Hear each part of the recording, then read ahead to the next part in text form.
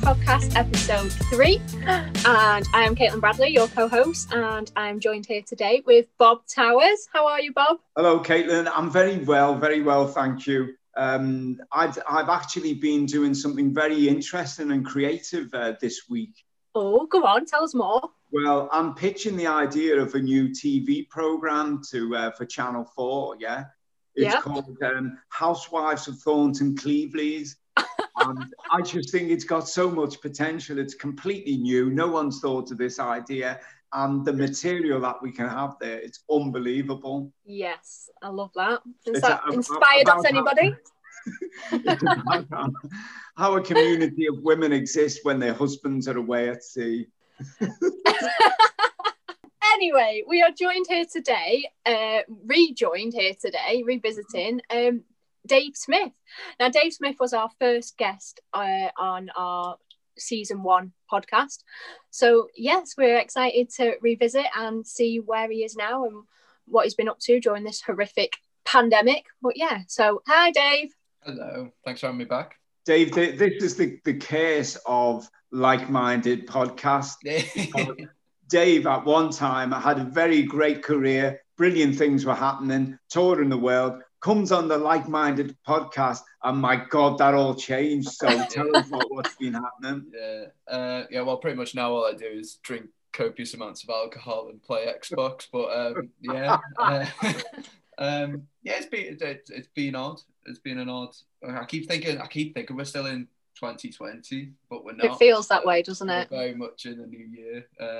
But yeah, I'd say it's strange. A lot's happened, but not a lot has happened with me since recording. Because I think we recorded in August. Yeah, I think it was last year. Well, let's give a bit of background for people who maybe didn't hear the first podcast, because Dave worked for Adlib Audio, and they are a live events provider, and so many people work in the live events industry that everything was put on hold when we got to kind of February or March.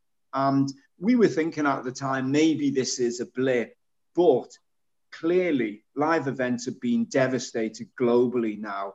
And we've had major festivals cancelled. We've had West End and Broadway theatres closed.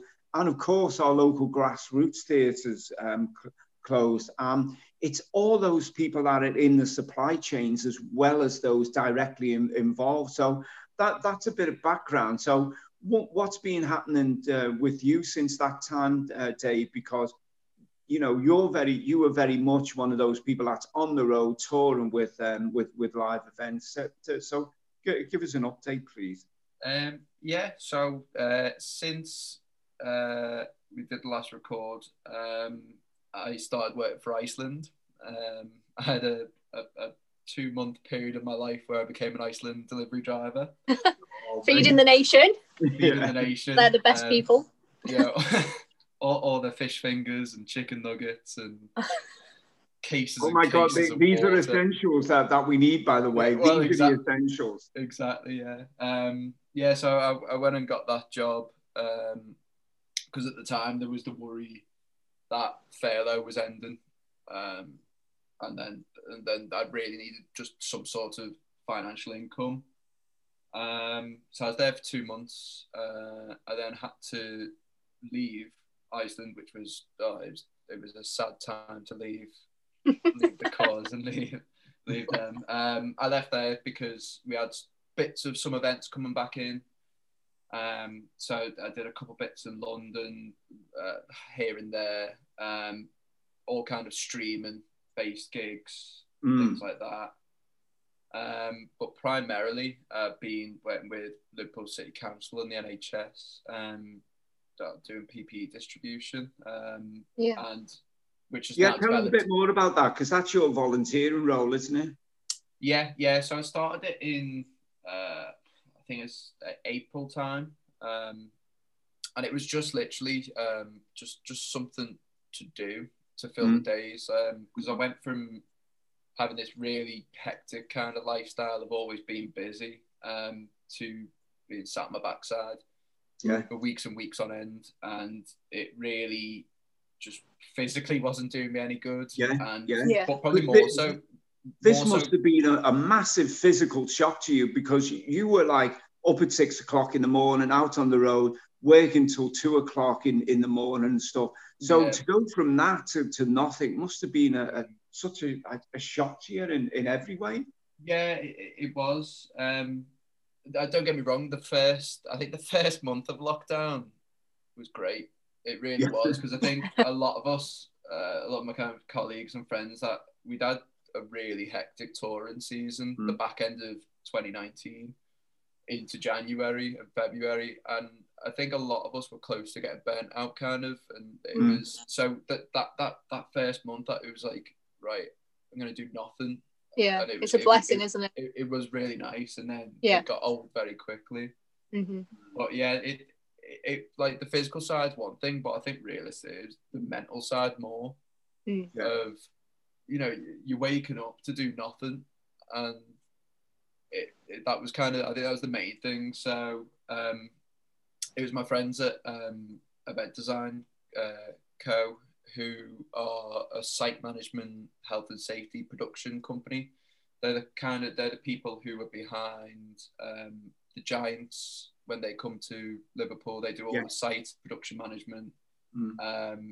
Any praise they do, they look after Lymph Festival, and they do stuff all around the country. But I've got really good friends there, so they were looking after the kind of PPE distribution to care homes, the NHS, a lot of that kind of stuff. So yeah, just started giving them a hand, doing bits, and that's developed since into now sorting out all the supplies for the mass testing sites around Liverpool, all that. So it's kind of been, I've took my knowledge of all these different lights and cables and consoles and all that, and now I've transferred it to different types of masks, gloves, gowns, aprons, all this. Wow. But it's been good, and it I think it was an eye opener when we first got into this lockdown and pandemic of, wow, this is the other side of it, and it definitely made me more cautious, because there's definitely a horrible side to it, because, like, you know, we're sending out all the mask, gloves, all that kind of stuff, but we are sending like things like, we have like stocks of body bags and that kind of, that you see that side of it, and it was really, it was an eye opener to it, and it was kind of infuriating as well, because you're looking at people who are just flaunting it, and you know, that's, and you go, well, we're sending them out, so there is this cause to, you know, but doing that with the council, which has been, it's been interesting. It's very much shown me that I'm not suited to the 9 till 5 kind of. Not many people are. No. We're not meant to. We're not born for this 9 to 5 and working 60, 50 years of your life and then retiring for 20 and then dying. Just racing to the weekend every weekend. But no, it's been good. It's a good laugh with the guys working with. But no, I did have the chance to do one kind of bit of normality this year, which was again work with Event Design. And subcontracting through Adlib, who I work for.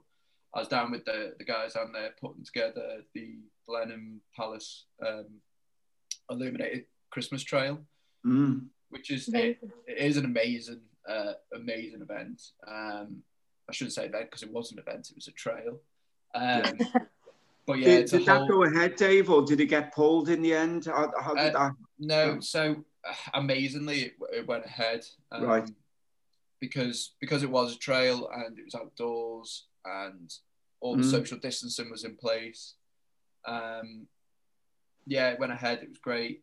Obviously, it was reduced numbers this year, but it was a bit of normality. Don't get me wrong, it was freezing cold. We had flooding on site. We had snow on site. But it was nice because I think it was that kind of bit of normality. It was different, you know, like all the hand sanitizing, spacing of people, less people on the site. But yeah, it was really, really nice to have that little bit of normality. And I know, like, I'm extremely lucky to be one person out of the industry. Yeah, who was I think people appreciate it more, and I think going like out of this lockdown, out of the pandemic, when we're we get all vaccinated and everything, people appreciate things a lot more, and I've noticed a lot more people put more effort into like birthdays and things, like sending stuff out like 3 weeks. I don't know, just people appreciate everything a lot more, I think, now. And I think it had to take a pandemic for that to happen. It's quite sad, but I think, like, as well, it really reaffirmed with me and how much it does for like my mental health to actually be doing what I kind of want to be doing and really enjoy, because it kind of changed me, like, for the time I was down there and being back, it was everything kind of was clicking right again. Which I didn't know about myself until this all came about. I didn't really think it would affect me that way, but it really, really has been. No, I spotted that with you last time when you were on, and you said something like this, that the crew that you're with, you don't see them as colleagues, you see them as family. Yeah, totally. It's a big thing from going to that day in, day out interaction with people and being, having a beer after the gig, and that to suddenly be cut off is such a challenge to our mental health that we don't do that anymore. And that's such a big challenge for all of us. But that's pretty much what I've been up to for the past couple well, months. let's just talk about, let's just talk about the kind of bigger sector of what's been happening in the live events industry then, because some people working in the live events industry were on employees contracts, so were furloughed until the furlough started being caught and run out. We spotted that there's been something like 90,000 redundancies in the country. And then there's those that weren't on that kind of employment, but were self-employed. So there's all those that have lost. So give us a bit of an overview to what you think's going on in the industry generally at the moment. It's still difficult times, really, isn't it? The redundancies have been mental. I know for the firm I work for, we sadly had to make, I think it was a third of the company redundant, which was horrible. Coming from we're a big company, but we work as like a small family. So losing the people was horrible. It's very much, though, hopefully it's an open door kind of redundancy. People, once the event industry comes back and we can kind of start moving again, these people can come back, and hopefully they will come back, because it's a worry that potentially they won't, they can't, they've got other jobs and kind of thing. But yeah, the We Make Events campaign has been continually moving, and now there's really good contact now between the We Make Events campaign and the government, and things are moving better. We were lucky. I say lucky. Obviously, furlough got extended again after it kind of finished, and because that was a big worry for the companies that do employ full-time staff, that we were getting to a point where furlough was disappearing again. And I think if that had happened, the redundancies would have been like way surpassed 90,000. Yeah. And obviously 90,000 isn't just within our industry but across the board, but it would have gone way higher. But it was really good to see that we did get the DCMS, Department for Digital Culture, Media and Sport, which is who look after us and live events, theatre, anything cultural, and put together the Cultural Recovery Grant, which has been a massive lifesaver to, I know, a lot of companies. I know a lot of, and not just companies, theatres, heritage sites. It's really been that lifeline that we needed. To help kind of pay salaries when furlough was going to end, pay mortgages, and that's been really good. But yeah, we're still struggling with. It's like I think the stats was around 72% of the industry in live events are freelance, and they're still the people that are struggling. The amount of really well skilled technicians that I know of that are now Tesco delivery drivers, working in shops, kind of, and you know, really highly skilled people that are now having to, well, make ends meet. Yeah, and this is one of my concerns, that loads of those people that were working in the industry have had to go out and get other jobs, and we don't know when the industry will reopen, when the live events industry will reopen. And we don't know if it's going to be phased in really gently. So there's going to be like small local events. So my fear is that some of those people will not return to the industry, because, you know, if it was next week, you'd be banging on the door to get back in.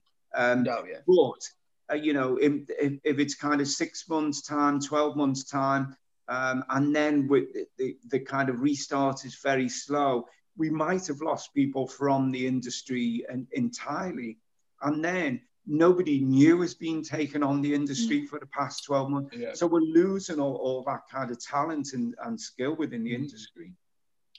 Yeah, and it's kind of one of the new things that the We Make Events campaign is now asking governments to, because it is a big worry, and it's to have like a kind of government-backed COVID insurance for events. Because at the moment, and where it will get to in the coming months when things start to get eased, it's the worry that, you know, promoters need to put a lot of money on the line to get events going and start them up. And if there's no kind of safety net there, people just aren't going to, and they can't take the jump and put anything on.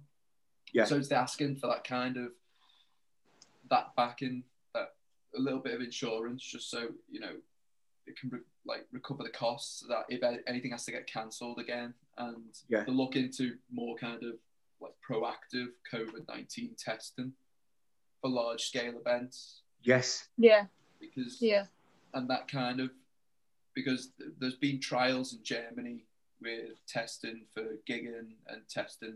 It's kind of similar to what they're doing in the airports, where you turn up, you do your test within 15 minutes. You have a green thing on your phone, a yellow or a red. If it's yellow or red, you're not flying, not getting into the airport, kind of thing. Yeah.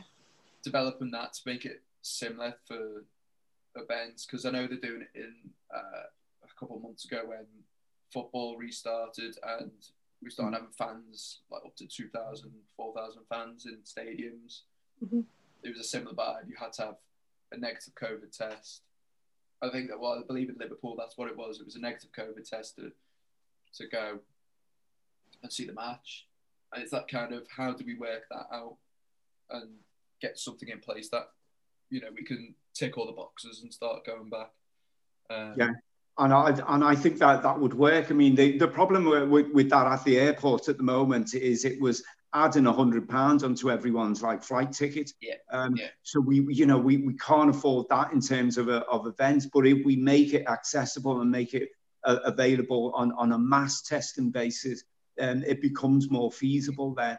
And we've seen this, haven't we, Caitlin, in terms of, theatre groups have said, oh, we're planning to put this show on in July this year. Yeah. And, we're looking and saying, oh, I don't know about that. Yeah. You're brave, but those brave companies that are kind of making plans at the moment, it would just be great if there was an insurance where they could go and book somewhere, book a venue, and knowing that if the worst came to the worst, they would at least get back what they've spent out in it. I think that's good as well, though. Having something planned, though. Yeah. Because it's all dreary, isn't it, at the moment? It's horrible. But to have something that you're working towards, I think it's needed. Even if it's it's a loose date. I think.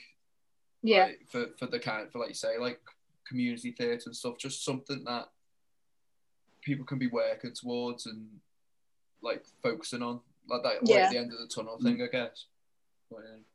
Because I think this lockdown number 3 has been definitely the hardest. I don't know whether it's because of the weather or because it was a new year and people thought like new year, new start, like not that COVID would have ended on the 31st of December, but they were just like looking to the new year to plan stuff. And I think that has been a hard thing definitely, especially for myself, to plan anything. Yeah. We just can't. But that's what we love to do. We love to have plans and go out and whatever. But I can't believe we haven't got anything on our calendar for bloody May, June. You know, we're kind of booked off well in advance, and this is just scary having nothing. Yeah, it is. And I just think that as we move into the warmer kind of season, which may or may not happen, but as we get into spring and summer, we can at least look at planning some kind of outdoor events, which did take place kind of last year, you know, socially distanced and whatever, would be a kind of toe in the water towards getting back to normality and testing things. But I think, you know, Dave's spot on there with some of those really simple demands that Red Alert and people like that have been raising for this kind of COVID insurance scheme, which will be backed by the government, testing our venues prior to venue, keeping the VAT off the tickets would be a real help, and giving grants instead of loans to events companies and stuff. So really simple and effective demands that can be made there. Yeah. So it's good to have something to look forward to, but now we've also got a new issue with Brexit, haven't we? Touring companies, working abroad. Like, what are your views on that? See, I was good last time. I stepped away from the Brexit thing because we didn't know where it was going. I know. Well, I got pre-warned before saying it might get political. I was like, oh, great, fantastic. Not political as such, but yeah. So Brexit happened. We're now in this independent state that we are, but it's really going to affect us as an industry across theatre, arts, music. What it's now currently looking like is that whereas we could work anywhere in the EU and there wasn't the need for work permits, that's now looking like for every European country within the EU, it'll be an individual work permit for every country. I'm talking the extra costs of carnets for all the equipment, because it's not just staffing it's going to affect. It's all the equipment that has to be processed and travel, and it's looking like it's going to really affect us. I think it's like 5.8 million gets brought in by European touring to the UK every year. Yeah, and suddenly that's looking like that will disappear very quickly. Wow. Obviously, it's two-way street. It's European artists coming into the UK as well, and all that kind of vibe. But there was in place the UK government and the EU are going backwards and forwards at the moment. There was talk of having a 90-day free travel visa between both ways. However, the UK rejected that, down to the whole thing of Brexit that they want. That the current government want is that we want to be able to control our borders, but really that is just shooting like all musicians in the foot, really. It's been for many years that big American touring artists come to UK production companies because we're world leading in it. They come to us and give us their American spec, and then we take it around Europe. Whereas now, with all the extra costs and all that kind of extra, I don't know, fuss, essentially. It's the paperwork as well as the cost, isn't it? Yeah. It's going to be just easier for these American tours to go straight through Germany and other France, Spain, and go get local production there, travel around Europe, and then potentially bring that into the UK, and then tour around the UK, and then back to go to Europe. And it's a big worry that we're already seeing on a lot of the forums, on Facebook, a lot of the kind of holiday, I can't think the name of it, but like technicians for like holiday resorts and like big cruise companies. Yeah, they're putting their adverts up for the next season and specifically asking for non-UK passport holders. Wow, Oh, really? wow. I didn't know that. Yeah, No. it's Wow. already happening because it's the extra costs that are going to be incurred. And I've seen a lot of people going, well, these big artists, they've got loads of money. Like, it's not going to affect it, but it will. It will. The touring market is on such small margins that even these big, massive tours, any money counts. You know, Yes. and for a crew of 2,000 people, or sorry, not 2,000 people, a crew of like 100 people, you know, it's really going to be adding up. If every place they go, they need a work visa, and then we're talking insurance, and so it's just that it's after a really difficult year. It's like, here you are. Here's this next hurdle. Yeah. You know, it's currently early days, and you know, the DCMS have said that, you know, there's definitely scope for more conversation about it. There's definitely can be back and forth between you and us. That's good. It's just but it is horrific. Like, you know, it's scary to think of what it could be at the moment. But yeah, there's a fair bit of information coming in and out, but it's a kind of wait and see at the moment. And obviously it's difficult at the moment because we can't test it out, we can't tour. So I think it's going to be a thing of when we get through COVID and all that kind of stuff can be relaxed, then we can start looking at, well, how does this work? But hopefully there's good conversations happening at the moment, positive ones, that hopefully it's not going to be all doom and gloom, but who knows? Who knows? But, yeah. Well, just before we wind up, though, Caitlin, I want to ask Dave about does he miss seeing the inside of a van and sleeping in the inside of a van and spending time at home? What's that like?